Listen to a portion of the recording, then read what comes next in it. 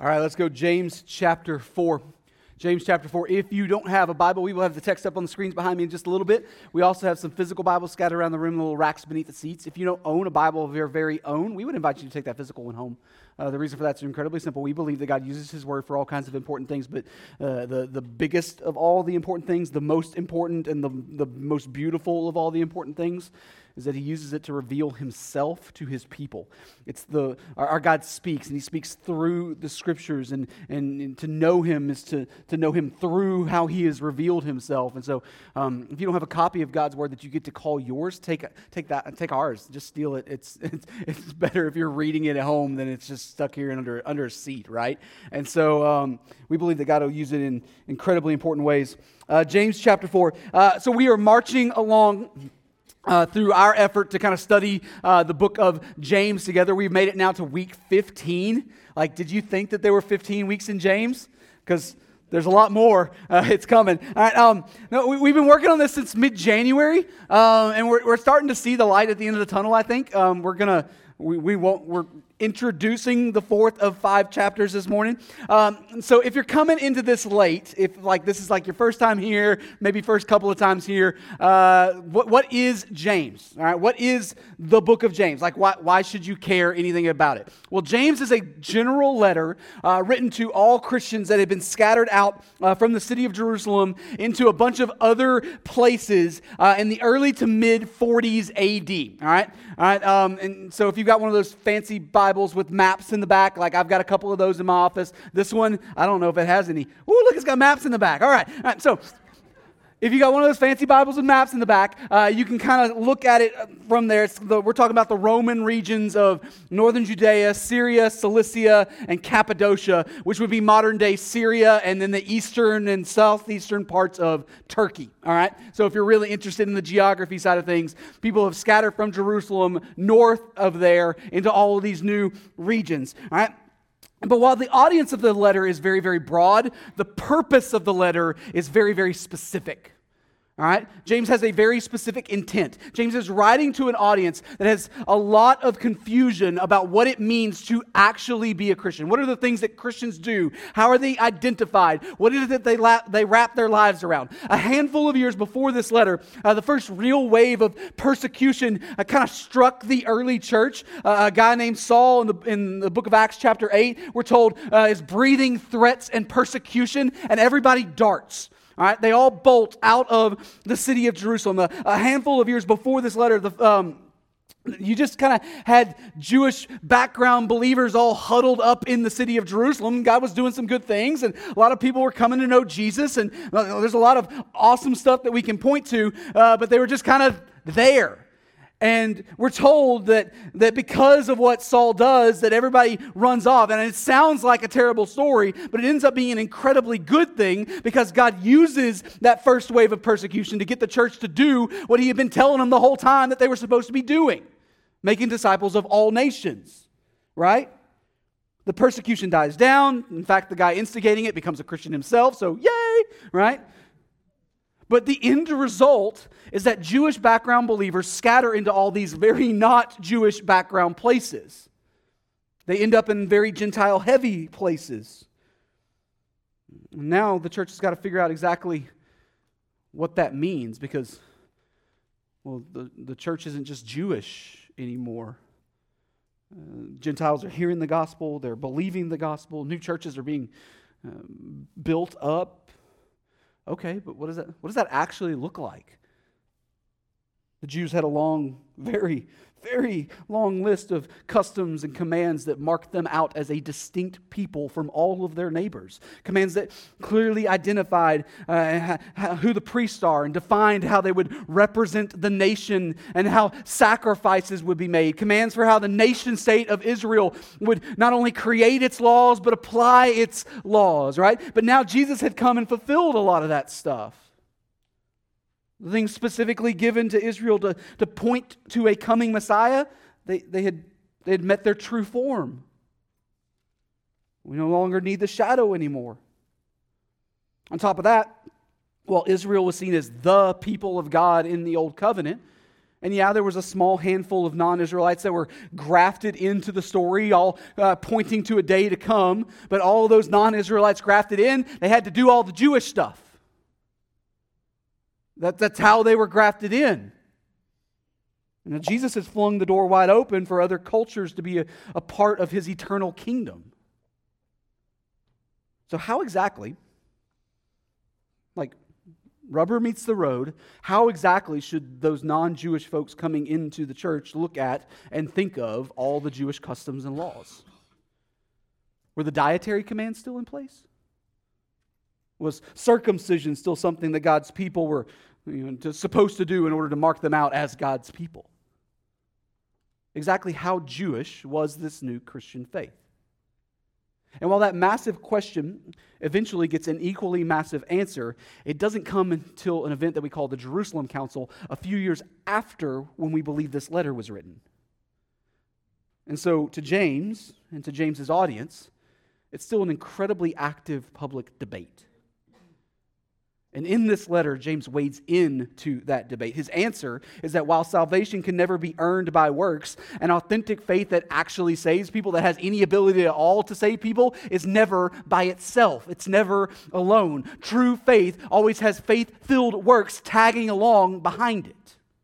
And if it doesn't, well, then there's sufficient reason to doubt the faith claims that someone is making. Even the demons believe correct things about God, James says. Why? Because accurate doctrine cannot save someone. But right belief in the context of a reconciled relationship with Jesus will naturally lead to right action. You produce the fruit of what you naturally are. So over the last few weeks, James has been digging deeper and deeper into some categorical changes that he ripped off at the earlier in the letter.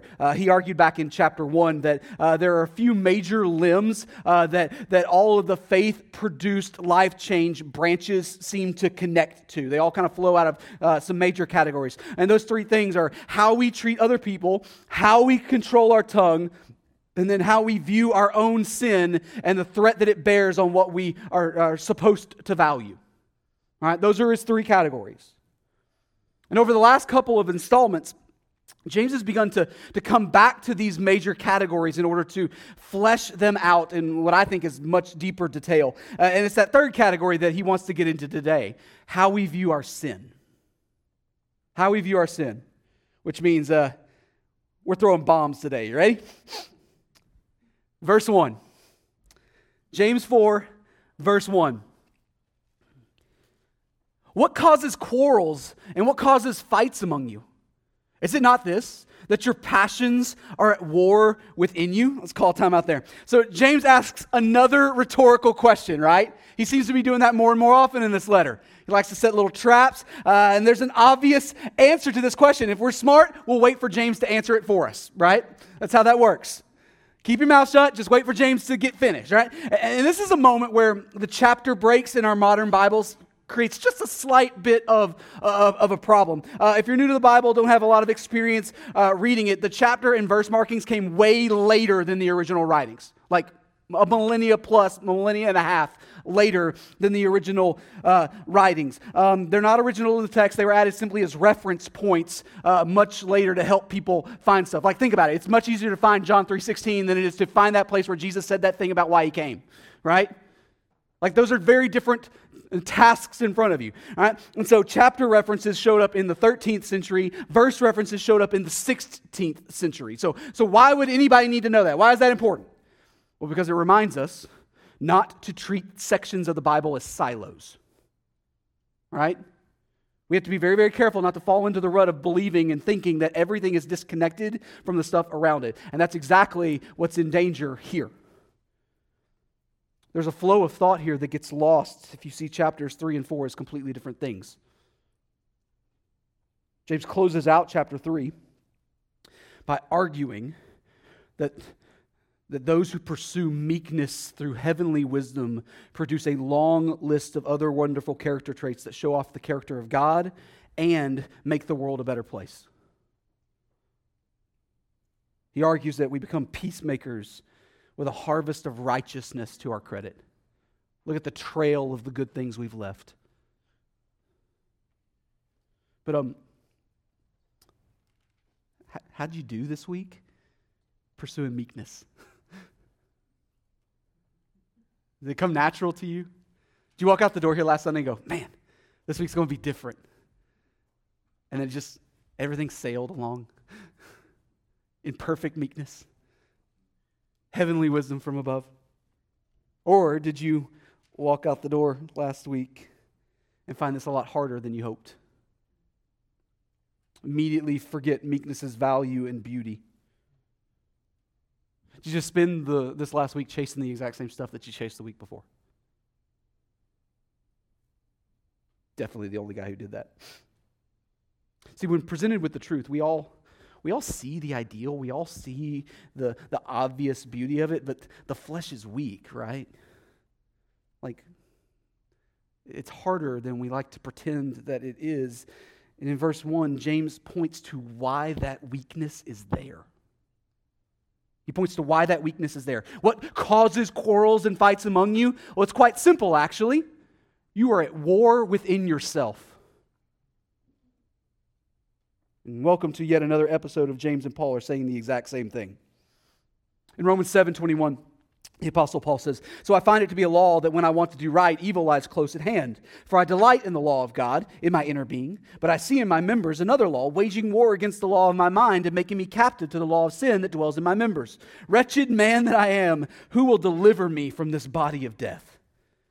Paul sees a battle within himself over the deepest desires of his heart. He knows what's good. He knows what's right. He's confident in it even. And he knows what's going to bring him the most satisfaction. He knows what's going to bring him the deepest possible life. He knows what's going to be pleasing to God. But the struggle is deeply buried in him too. All right? They're both there. And so he asks a rhetorical question of his own. He says, who will rescue me out of this? And the obvious answer, he gives it, Jesus will. Jesus will rescue him out of that. He desperately needs Jesus to change his heart. But I thought Paul was already saved. Yeah, he was. And he still needs Jesus to rescue him. James is going to answer that same question, that same rhetorical question in a very, very similar way here in a minute. But he's not there yet. Why do you quarrel? Why do you fight? And he seems to be speaking about kind of the specific context of a local church here. He's writing to Christians in this letter, not unsaved people. So what caused quarrels and fights among you? Well, it's the reality that you've got sinful things buried down deep inside of you that Jesus hasn't changed yet. He will. Make no mistake, he will. He's promised to continue making you more and more and more and more like himself. In fact, he's even got plans to root out a bunch of sinful stuff in you that you don't even understand as sin yet. He's aiming for it, and it's on the target. But your practical righteousness, it does not yet match your declared status of righteousness in Christ. And this disconnect, it creates all kinds of problems for you, right? If you're paying attention at all, you could see them all over the place. Problems that would be really, really, really nice to avoid, right? And James fleshes out some of those problems starting in verse 2. He says, you desire and you do not have, so you murder. You covet and cannot obtain, so you fight and quarrel. You do not have because you do not ask. You ask and do not receive because you ask wrongly to spend it on your passions. So you desire and you do not have, so you murder. I'm just pretty sure that James is probably using hyperbole there. I'm just saying. I know it's a limb, but I'm going to go ahead and assume that there's not a whole lot of murder going on in the churches that James is writing to. And I know it's a stretch, but there's probably not a whole lot of murder going on in our church either, right? Unless you know something I don't know, and then we got to talk, all right? But at the same time, based on some things that Jesus said once, murder's not that far a step away from the common things we do see happening in our midst. It's not like it's this big, bold step away from the norm. Remember that James has leaned pretty heavily throughout this letter so far on the Sermon on the Mount. He keeps repeating Jesus' language back to his audience. And Jesus taught that murder and hatred are nothing more than the different fleshings out of the same internal sin. Same root. Hatred in your heart may have more restraint and subtlety buried in it than murder does, obviously so, but they're coming out of the exact same sinful place inside of you, Jesus argues. And so in the same way that James argued that bitter jealousy and selfish ambition in chapter 3 naturally lead to disorder and vile practice, left unchecked, anger and hatred will bear a natural fruit as well, and it's not pretty. It has a logical end, just like jealousy and selfish ambition does. And that end is not nearly as big a step as we wish it were. We like to pretend that it is. After that, James says that you covet and cannot obtain, so you fight over it. In other words, if you can't have it, you're going to make darn sure that no one else can have it either. And I know how petty that sounds. But this is how quickly we devolve into pettiness, isn't it?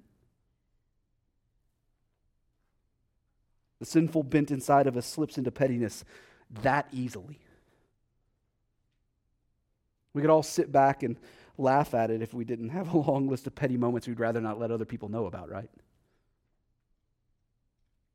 And then James, he says something that has caused a lot of confusion over the years. In fact, it's the first of two verses in our text this morning that frequently get harangued by people with an agenda. James says, you do not have because you do not what? Ask. And you don't have to work too hard to pinpoint which group wants to pick that up and run to the end zone with it. All right. Buried in the middle of the letter that is all about living righteously in a way that's consistent with the righteous identity we claim in Christ. And right in the very middle of a text where James is specifically attacking the latent sinful tendencies in us, the prosperity gospel folks carve out a third of a verse to argue that we ought to feel entitled to ask God for more stuff. That's bold. That's real bold. Like, if you give him credit for nothing else, that's brave, all right? So what is James talking about? Why should we not let the prosperity gospel tribe have that third of a verse? Well, there's a reason why I read verse 3 with it, all right? There's a reason why those two things are right next to each other. It says, you ask and do not receive because you ask wrongly to spend it on your own passions. The problem is not in the asking or the not asking. The problem is, who are you trying to exalt? Who are you trying to build up and make much of? James's entire argument in this paragraph is that the old sinful passions still buried inside of you pull you away from things that honor God and things that are ultimately good for you and for God's kingdom. So why would God give you those things? Why would he let you have them if that's what it's going to do? If my kids ask for something that's going to harm them, I'm usually going to tell them no. There are sometimes I tell them yes, though. It's because I want to watch them learn that lesson. Right? Oh, don't act like you're a better parent than me.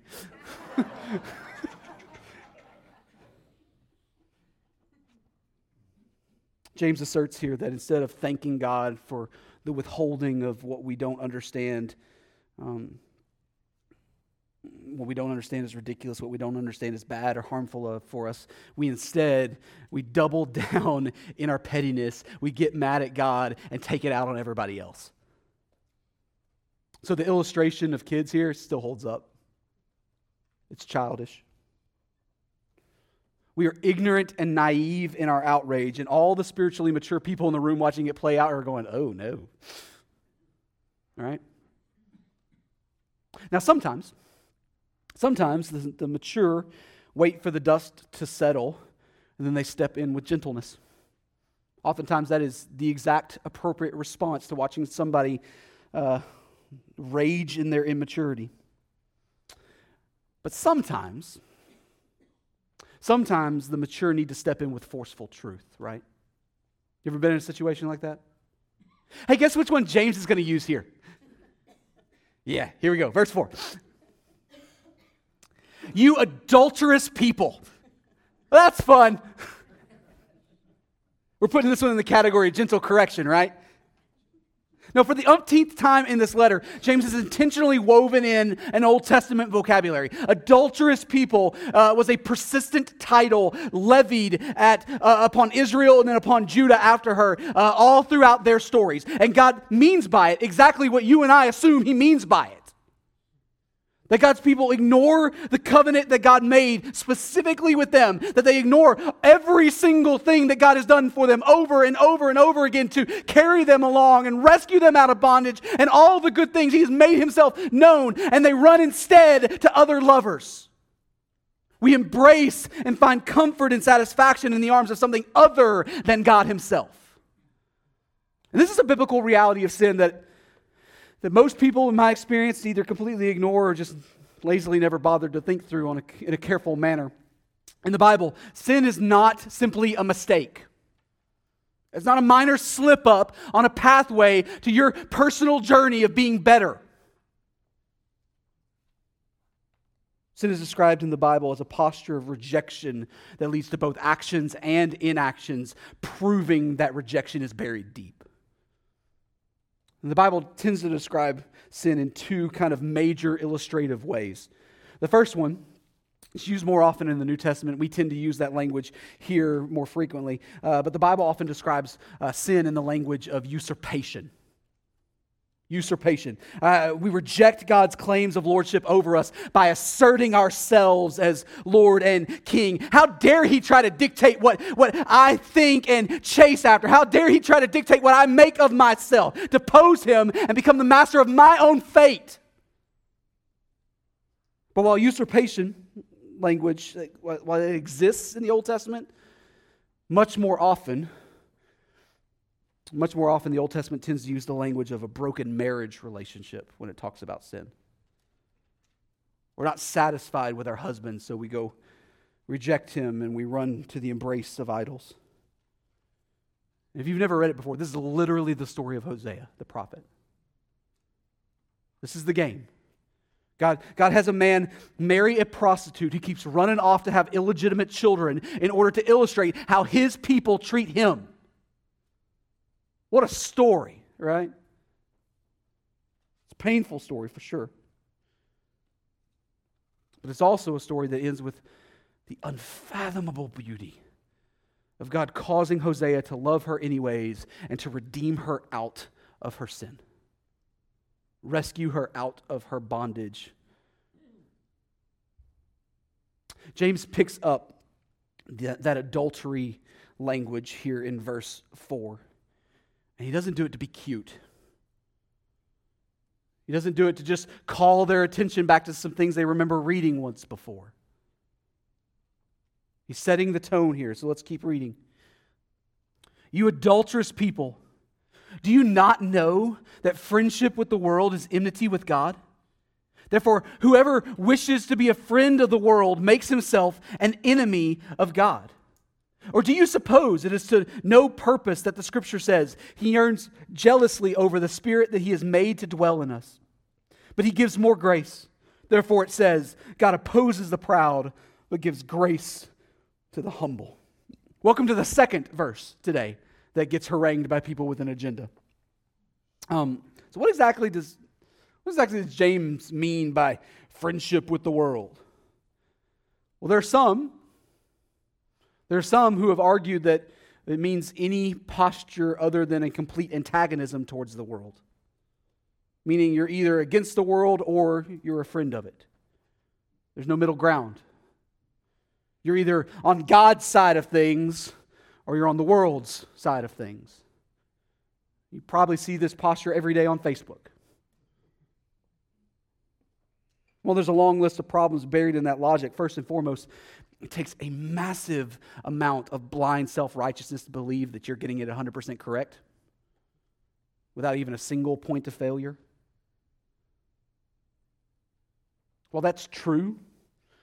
To be quite honest, though, those kind of arguments sound more and more plausible when the world postures itself with its own with us or against us arguments. I don't know if you've noticed this, but we seem to be finding ourselves more and more often being forced into unfair corners that we didn't even create. Especially during things like Pride Month. But we need to be careful here with James. Not because the world around us isn't forcing people to pick a side. That is true. Make no mistake. You will eventually be forced to pick a side publicly.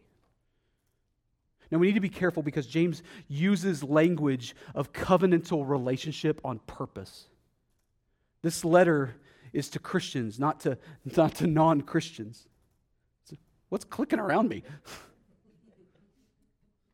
Cool. All right.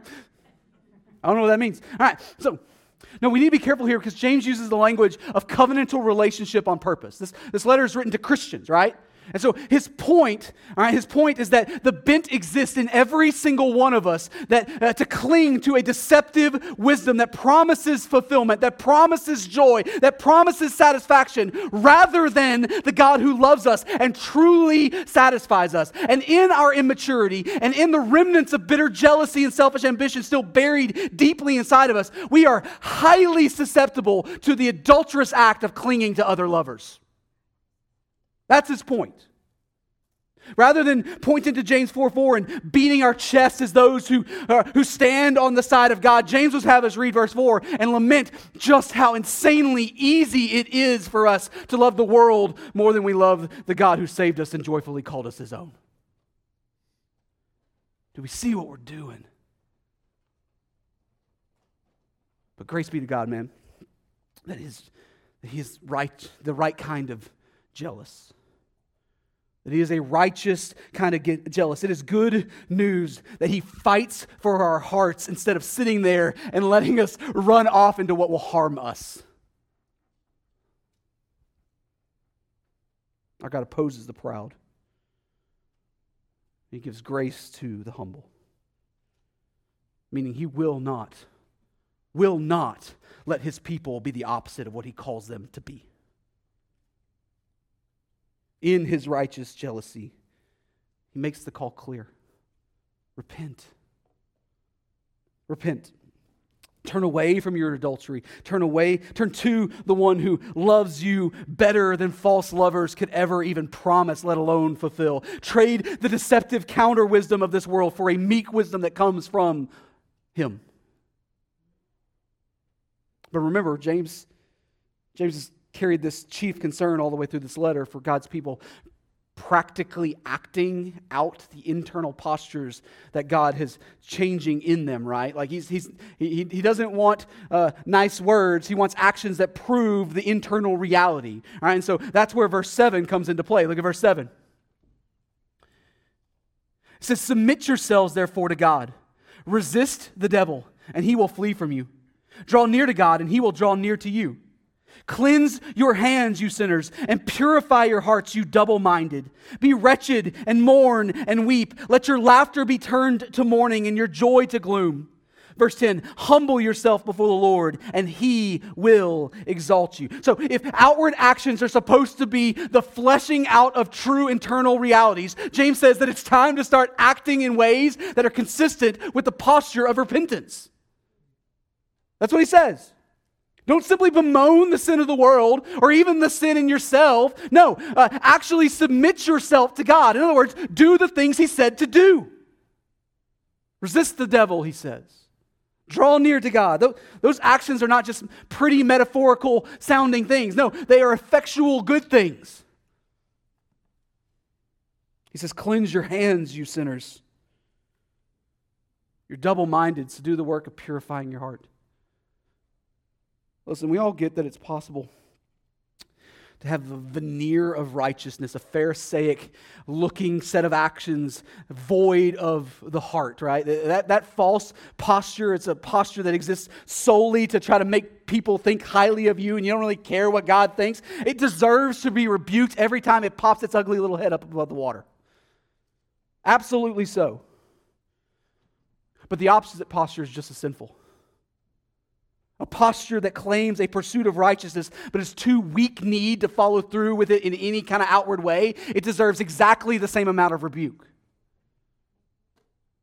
James says, hey now, don't simply claim repentance. No, do the actions consistent with repentance. Do those actions look differently in our culture than the ones James is writing to? Yeah, it does. I don't know if you noticed this, but sackcloth and ashes doesn't tend to carry the same cultural messaging as it did a few thousand years ago. All right? Probably need to come up with our own versions of this. But repentance is never simply an inward reality. It must raise effectual change on the surface. There will be an outside proof of the inside reality.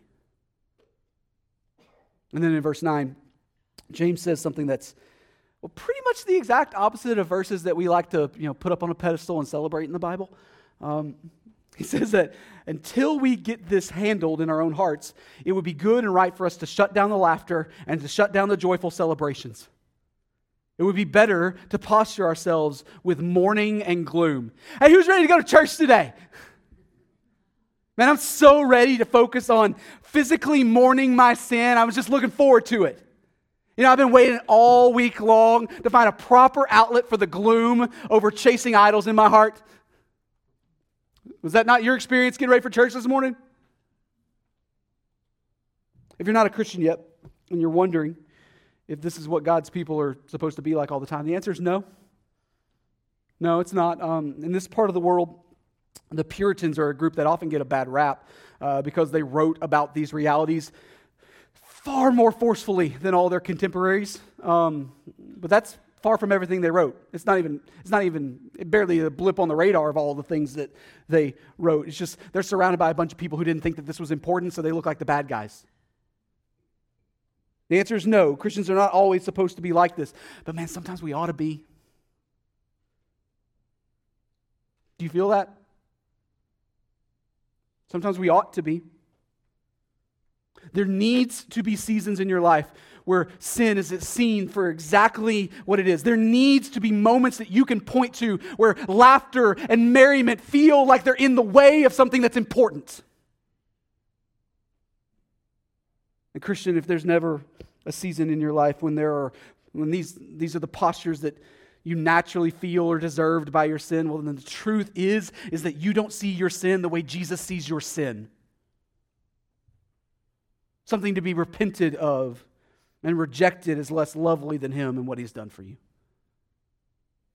Yes, mourning always eventually comes to an end. An inability to move past mourning is a problem, but a lack of mourning means that you don't properly understand the significance of the loss.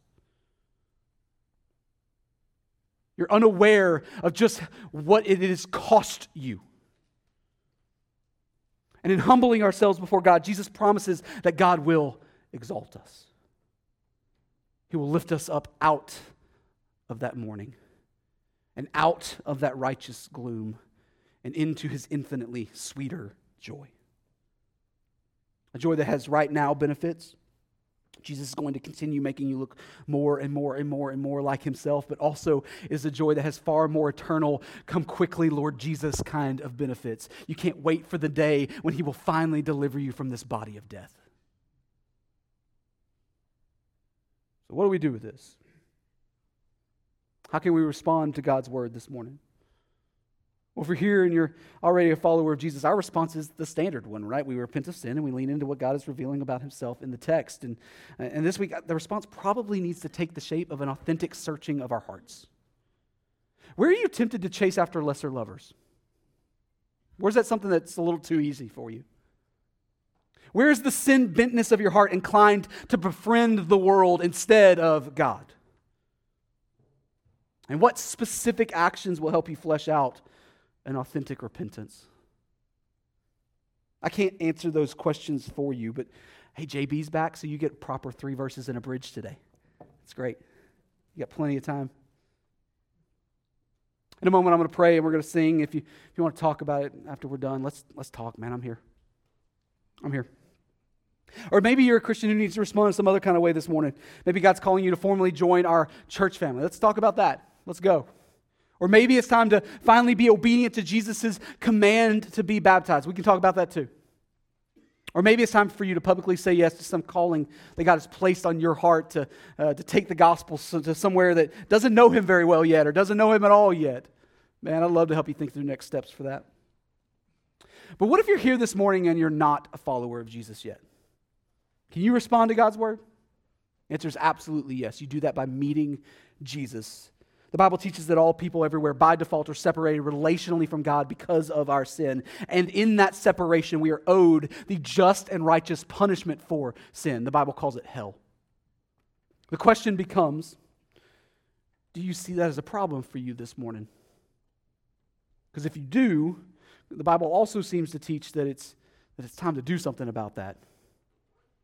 Take the next step. The eternal Son of God put on flesh and dwelt among us. He lived the sinless life that I can't live and you can't live and none of us can live. And he died on a cross, a Roman cross, as an innocent substitute to make full and final payment for your sin, to bridge the gap between God and man and reconcile you to himself. And he was raised again as a vindication of his own perfect and sufficient righteousness. So what do we do with that news? Well, we repent of our sin and we call on him in faith to save us. That's what we do. Or we can say it like James did. We humble ourselves before him and he will exalt us. You can do that this morning. And I'd love to be helpful to you. Let's talk.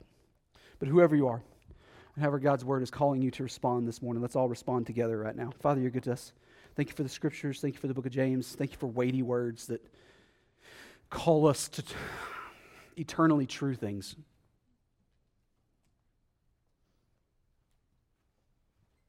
I can point to too many moments in my life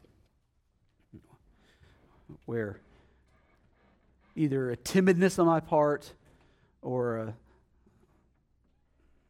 an arrogant, I know better attitude, or fill in the blank, have caused me to be a friend of the world rather than a friend of God. It's all too easy for me.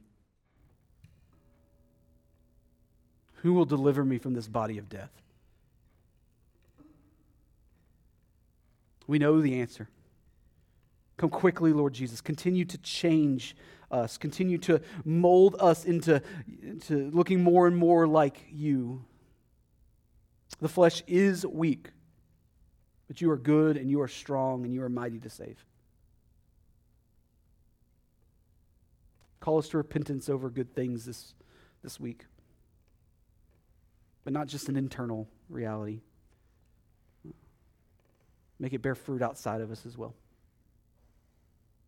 Father, for those in here who don't know you yet, would you call them to yourself this morning? Would you open eyes to see and ears to hear? Call people into your kingdom today. We love you. In Jesus' name we pray. Amen. Amen. Let's stand and respond.